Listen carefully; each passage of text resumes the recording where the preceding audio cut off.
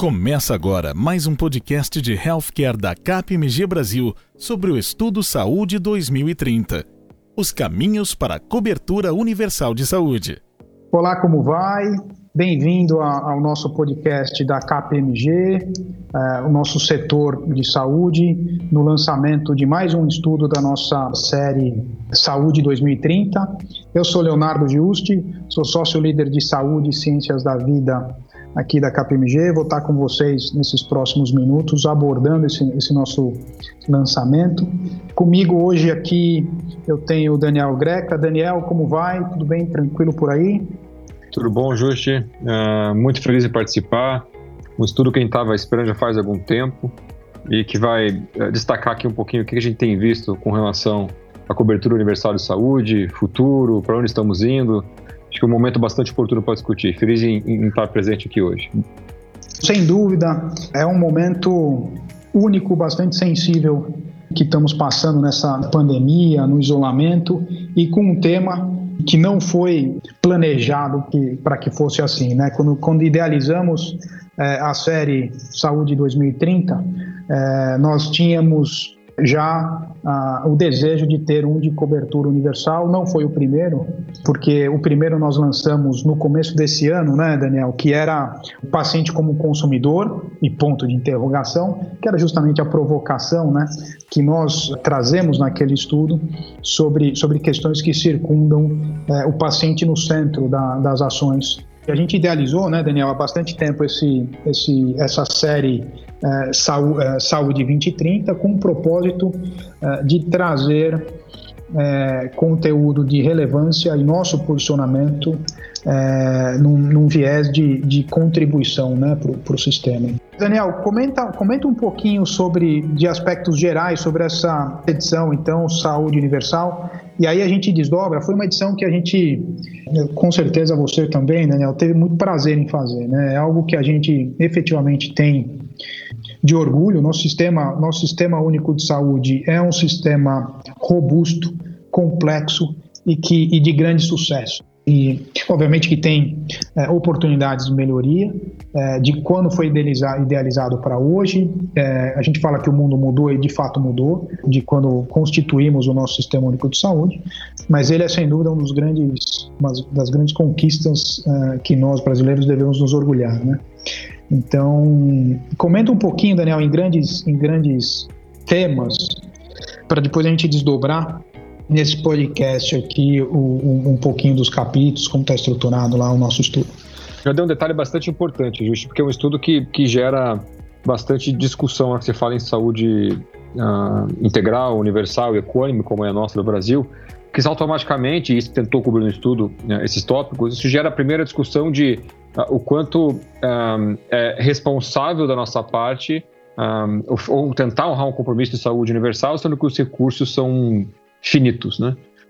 Bem no pensamento quase americano, né? O americano tem muito esse pensamento: por que eu vou universalizar a saúde se eu sei que não vou conseguir honrar esse compromisso?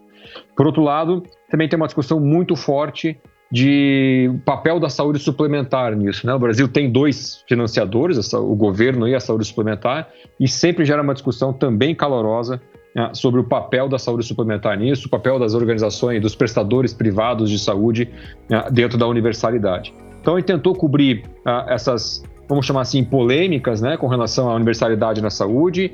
Já adianto que a gente parte de um princípio de que oferecer saúde universal talvez seja o maior presente que uma nação pode oferecer ao cidadão, e que isso retorna ao longo do tempo. E também tentou, e acho que conseguimos, Justi, entrevistando aí vários formadores de opinião e um pouquinho do nosso know-how, um pouquinho do que a gente pôde aí usar e abusar da nossa rede global, né, com mais de 55 países com a prática de saúde, quais são os desafios e o que a gente pode ter até de casos de sucesso e lições aprendidas de outros países e aqui dentro do mesmo Brasil. Então, a gente tentou seguir mais ou menos esse racional e também propondo no final o que seria um sistema integrado, que seria um sistema de saúde com o paciente no centro e os pilares em volta disso que você deve obedecer para honrar o compromisso da universalidade. Você comentou dos formadores de opinião, e aqui eu quero fazer o agradecimento, Daniel, a todos os que aceitaram o desafio junto com a gente e participaram no processo de construção. São 11 formadores de opinião que contemplam toda a cadeia de valor de saúde, incluindo a indústria, né? E agradeço também toda a equipe de produção, que foi fantástica aí nessa jornada, na elaboração do material, nos suportou incondicionalmente.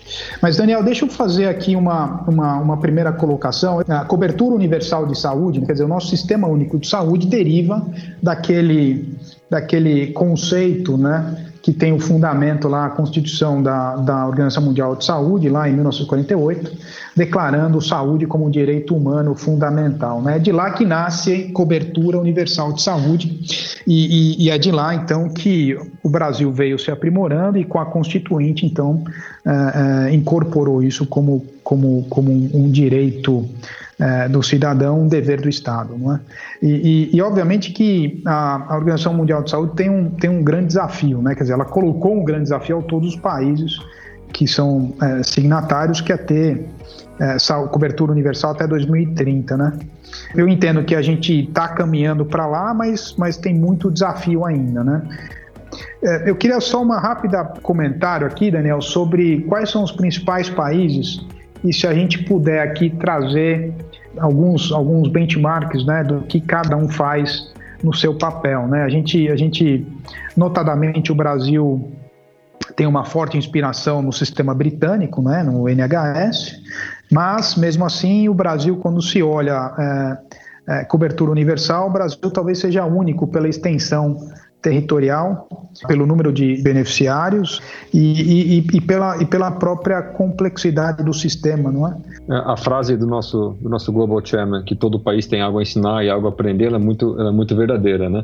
O Brasil também não é diferente, tem muito a aprender e tem muito a ensinar, como já inspirou vários países em algumas ações que a gente tem aqui no Brasil. Mas a hora que a gente olha para fora, Justi, e esse benchmark é bastante importante, porque você tem que olhar vários países para tentar somá-los e encaixar um pouquinho na nossa realidade. E, no fundo, cada país tem as suas peculiaridades, sejam elas epidemiológicas, demográficas ou até regulatórias. Mas sim, o benchmark é possível. A gente gosta muito da forma como o Canadá, que também tem uma extensão territorial gigante, também tem uma característica parecida com a do Brasil, de ter muita cidade pequena e afastada, né? A gente sabe que no Brasil mais de 70% dos municípios têm menos de 30 mil habitantes, o que gera uma complexidade enorme em entregar serviços de saúde, e a forma como o Canadá organiza os clusters, eu acho bastante inteligente, os clusters de saúde, entendendo que você uma cidade pequena ou várias cidades pequenas, talvez elas juntas não comportam um hospital de alta complexidade, por exemplo, mas se você trabalhar em clusters, você consegue otimizar os recursos. Então isso nos chamou bastante atenção, embora já era sabido. A NHS vai ser sempre uma inspiração para o mundo todo e também para o Brasil, e a forma como eles realmente hierarquizam toda a saúde e trabalham com a porta de entrada, e mais do que isso, a forma como o NHS representa para a população algo diferente. Em entrevista com a população britânica, a NHS é sempre motivo de orgulho, eles carregam isso com eles muito forte, né? Talvez como nasceu logo pós-guerra, tem um lado aí quase que sentimental para o britânico. A gente também gosta muito de se inspirar na Austrália, e aí tem um caminho mais longo para a gente chegar mais perto da Austrália no que diz respeito à saúde digital. A Austrália, arrisco dizer que foi o primeiro país com saúde 100% digital, e o Brasil caminha na digitalização da saúde, talvez não no ritmo que todos gostariam, mas tem mudanças acontecendo, e a forma como a Austrália se organizou nos chamou bastante atenção. Lógico, Justi, eu comparei aqui com 3 países que têm um PIB per capita muito maior que o nosso. Então essa talvez seja a grande complexidade aqui, né? Como que a gente honra a saúde universal, os 3 pilares contidos aí na Constituição, quando a gente investe 4 vezes menos que esses países que eu citei.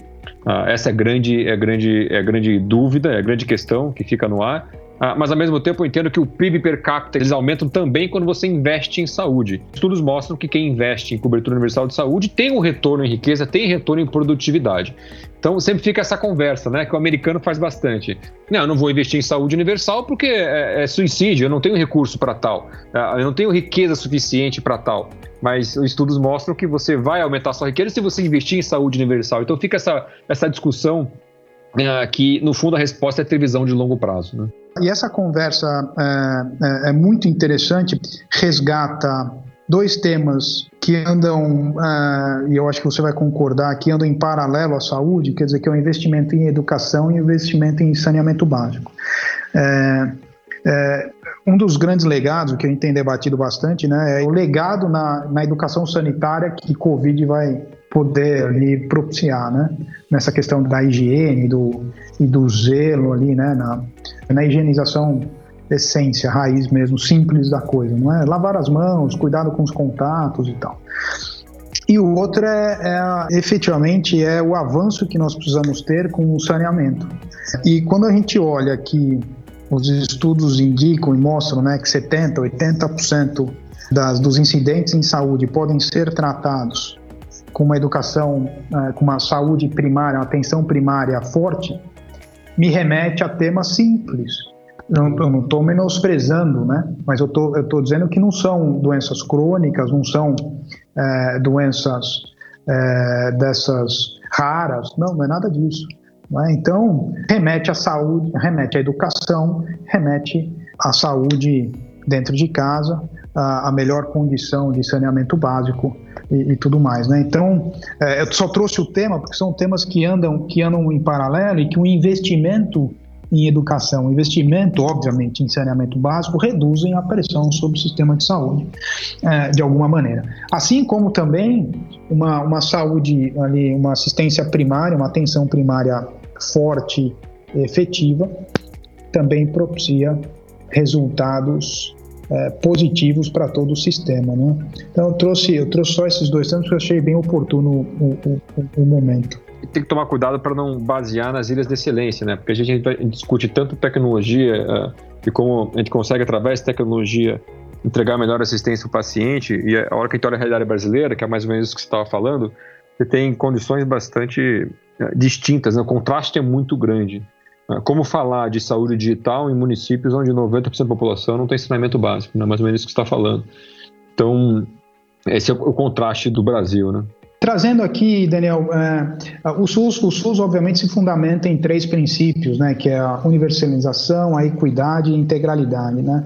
E o SUS eles também se organizam em princípios que vão pela regionalização e hierarquização, né, que são serviços organizados em níveis crescentes de complexidade, né?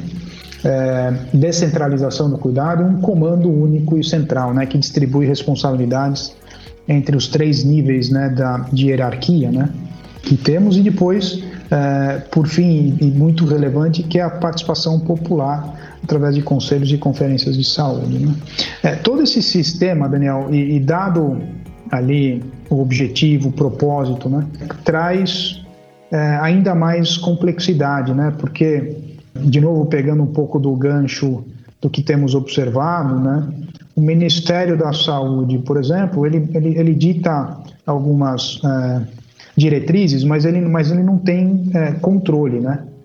Então, esse é um fator que traz uma grande situação ali de, não sei se ambígua para o sistema, mas a descentralização acaba sendo um fator. Ele é importante para você ter capilaridade, né? Para você chegar lá na ponta, no cidadão, mas ele também, nesses momentos, joga um contra, porque você não tem um comando, né?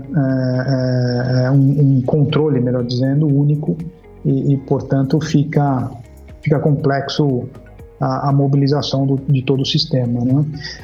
Essas são algumas características do SUS. Quais outras características que a gente identificou e que são nossas e que, nesse momento, dado os anos já passados de quando ele surgiu, podem ser revistos e aprimorados para um sistema mais moderno e respondente ao que a gente está observando de necessidade para os próximos anos, próximas décadas.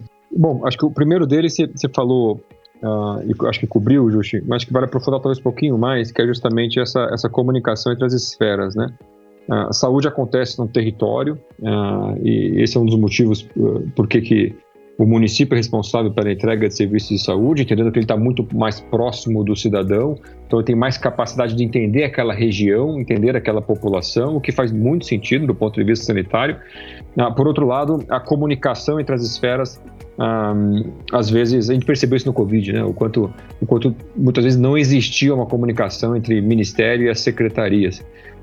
Pelo menos, acho que a comunicação existe, na verdade, mas quando eu quis dizer comunicação no sentido de estrategizar, me perdoe falar dessa forma, em conjunto. E durante a pandemia, a gente percebeu que faltou um pouquinho desse pensamento estratégico envolvendo as três esferas dentro de uma comunicação uniforme, uma comunicação lógica, uma comunicação onde claramente deveria ter um alinhamento entre as esferas. Então, essa questão de dados e comunicação, acho que é um dos pontos que a gente coloca no estudo, Leonardo, do quanto isso é importante para a gente poder fazer inteligência de saúde. A comunicação, a distribuição, o estruturamento de dados. Um outro ponto que a gente já começa a ver lá fora acelerando e que Brasil, saúde suplementar engatinha e saúde pública eu vejo muito pouco, é você fazer todo o reembolso, né, como diz, ou toda a transferência de recurso, ou todo o pagamento, mesmo que via tabela SUS, mas premiando desfecho, né? Pensando aí em a qualidade assistencial e o quanto eu poderia remunerar os prestadores de serviços, sejam eles entidades privadas filantrópicas ou não, por valor gerado ao paciente, né? Os novos modelos de remuneração que também se aplicam ao governo. A gente vê isso muito mais na saúde suplementar, é verdade, aqui no Brasil, mas a gente sente falta desse incentivo para que você remunere valor, remunere qualidade, remunere boa experiência, remunere o não desperdício e a pertinência clínica, ao invés de simplesmente remunerar por serviço prestado. Então, essas são as duas coisas. Agora, tem um ponto importante, que acho que você vai até gostar de falar, Justi, é que a gente consegue fazer benchmark interno mesmo, né? Você tinha sugerido que a gente fizesse uma pesquisa no Brasil mesmo de quem são os casos de sucesso, quais são os municípios que têm sucesso e por que aqueles municípios têm mais sucesso do que outros. E a hora que a gente faz a pesquisa, Justi, é curioso que você vai cair em algo que é simples falar, mas difícil de executar, que é gestão. Os municípios com mais sucesso em termos de geração de saúde, segundo os indicadores que a gente analisou, são aqueles que têm gestão diferenciada e mais visão de longo prazo e mais um ponto, realmente valorizam a atenção primária, que você também falou aqui antes. Tem um tema importante que talvez seja uma das top 2 ou top 3 de temas quando a gente fala de sistema único de saúde, né? Que é recurso financeiro. Não menosprezando todos os outros recursos, né? E a gente viu de novo nessa questão da pandemia que não adianta ter dinheiro se você não tem fornecedor, porque no final das contas não tem insumo, não adianta você ter dinheiro, porque se não tem insumo você não compra, você não produz, não é? Então, mas recurso financeiro, o Brasil investe algo em torno de 10%, 9,5%, 10% do PIB, que é uma média inferior, né? Quando a gente olha, obviamente tem outliers, que é os Estados Unidos. Eu não estou dizendo aqui que os Estados Unidos investem mais, portanto tem uma qualidade melhor, só estou dizendo que é um indicador, né? Ele investe quase 20%, né, do PIB em saúde ou algo assim. Já que nós temos um sistema de público e privado, né? A saúde suplementar, que uma parte da população, não vou dizer a maior parte, porque de fato não é a maior parte, né? A suplementar ela tem uma penetração de 40 milhões de habitantes, então pouco menos de 1/5 ou 1/5 da nossa população, arredondando, tem saúde suplementar. Como que, e a gente aborda isso, inclusive esse é um dos temas que a gente entende que podem melhorar essa integração público-privado em pró de um sistema único, de fato único, mais robusto, e passa obviamente por recursos, né? Então, em épocas de crise econômica e de crescimento de desemprego, você cresce pressão no SUS, e claramente, além disso, o SUS tem coisas que são benchmarking globais, como os tratamentos de HIV, por exemplo, não é? E como o sistema de imunização brasileiro, que é referência mundial. Isso tudo traz, obviamente, bastante pressão. E eu queria que você comentasse, Daniel, o estudo trouxe isso, né? Quer dizer, como que é essa participação do privado dentro do público e como que pode as oportunidades de avanço, dado alguns benchmarkings também que a gente conhece, e a segregação de responsabilidade, né? O papel da saúde, vou falar do suplementar, mas primeiro vou falar dos prestadores privados. Ele é fundamental, né? É só você pensar o que seria da saúde brasileira sem as santas casas. Provavelmente entraria em colapso. As Santas Casas desempenham um papel, as filantropias de forma geral, tá? Fazer justiça aqui, desempenham um papel fundamental e são entidades privadas. E elas trabalham muito bem. Tem uma questão muito pesada de tabela SUS, o quanto isso é defasado, o quanto os valores pelos procedimentos reembolsados pelo governo precisam ser reajustados. É verdade, esse é um tema bastante sensível e sempre está em pauta, mas o cobertura é curto, né? Você tem pouco recurso, mas eles desempenham um papel muito importante dentro da saúde pública. Do outro lado, você tem a saúde suplementar, que aos poucos, Leonardo, e a gente, eu falo não eu e você, né? Você também, é bastante crítico às vezes a saúde suplementar, mas a gente vê uma evolução muito forte. A ANS vem cobrando, né, qualidade, vem colocando novas normas, as RNs, tentando forçar com que as operadoras trabalhem mais em governança, trabalhem mais em qualidade. E a saúde suplementar ainda vem tentando achar qual o papel dela nisso tudo quando diz respeito à saúde universal. A discussão é longa, porque muitos falam que a saúde integral, ou seja, tudo, né, da atenção primária até a altíssima complexidade, é uma responsabilidade do governo, não da saúde suplementar. Por outro lado, outros falam, e acho que tem um ponto de verdade nisso, de que a saúde suplementar, mesmo não sendo responsável pela integralidade, ela faz muito pouco, ela é muito reativa e deveria ser mais proativa, aí sim investindo em atenção primária, investindo em promoção e prevenção, da mesma forma como você falou, para evitar que os custos disparem. Então, você tem realidades distintas, né? A saúde pública, embora ela tenha o desenho muito bem feito, tem uma questão de recurso, uma questão de gestão, e a saúde suplementar, às vezes, carece até de um simples modelo assistencial pautado em atenção primária, com uma boa porta de entrada, que não restringe acesso, mas que sim garanta o melhor acesso para aquele cidadão, de forma que ele consuma na medida certa, vamos colocar assim. Então, são mundos bastante distintos de que muitas vezes não se conversa, e pior, às vezes você tem até debates onde parece que são concorrentes, né? Um faz o seu sucesso, às vezes no insucesso do outro. A questão aqui é que existe um caminho do meio, ele não é simples de ser desenhado, ele não é simples de ser percorrido, mas sim, público e privado, ele tem vários casos de sucesso de público e privado trabalham bem aqui no Brasil, e existe um caminho para que ele trabalhe bem também, não só na atenção hospitalar, mas também na atenção primária e na atenção secundária. Acho que é uma questão de modelagem mesmo, sabe, Justi? Você modelar e entender como é que o privado pode apoiar também o governo ou a saúde pública em outros níveis de atenção e até numa regulação inteligente.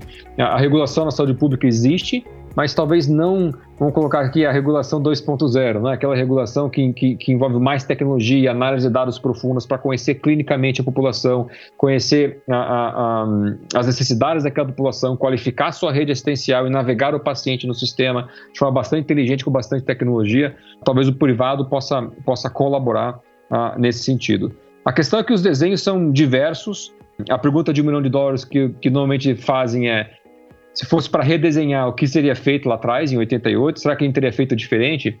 Normalmente a minha resposta é não, mas que as reformas devem acontecer ao longo, na medida que o sistema vai amadurecendo, na medida que a população vai mudando, que ele vai enfrentando novos desafios, certamente sim, e o papel da saúde privada, ou dos prestadores privados, é um tema bastante quente, que deve ter aí novos desfechos em breve do que eles podem fazer mais ou menos dentro do que já existe, tá? Então é um pouquinho do que a gente tem visto, um pouquinho do que o estudo trouxe. É verdade, Daniel, e novamente, né, a situação que a gente passa traz alguns elementos que demonstram talvez, oportunidade de avanço nas relações público e privado, né? Um dos índices diariamente acompanhado, né, mensurado e acompanhado é a utilização de leitos de UTI. Agora, são leitos de UTI da rede pública. Enquanto leitos de UTI da rede pública estão com, em alguns casos, muito próximo a 100% de utilização, a rede privada estava muito ociosa. Então, assim, aqui claramente é uma necessidade de saúde pública, né? Utilizar, né? E eu sei que alguns municípios fizeram essas campanhas, né, de utilização da capacidade do privado, né? E o tema obviamente é a que preço, né? Como que se equilibra a remuneração da rede instalada em sazonalidade, né? Em horários de não utilização, e como que converte tudo isso em prol de um sistema mais abrangente e mais disponível, né? Você ouviu a primeira parte do podcast de Healthcare sobre o estudo Saúde 2030. Os caminhos para a cobertura universal de saúde. Com Leonardo Juste, sócio-líder de Healthcare e Life Sciences, e Daniel Greca, sócio-diretor líder de Healthcare da KPMG no Brasil.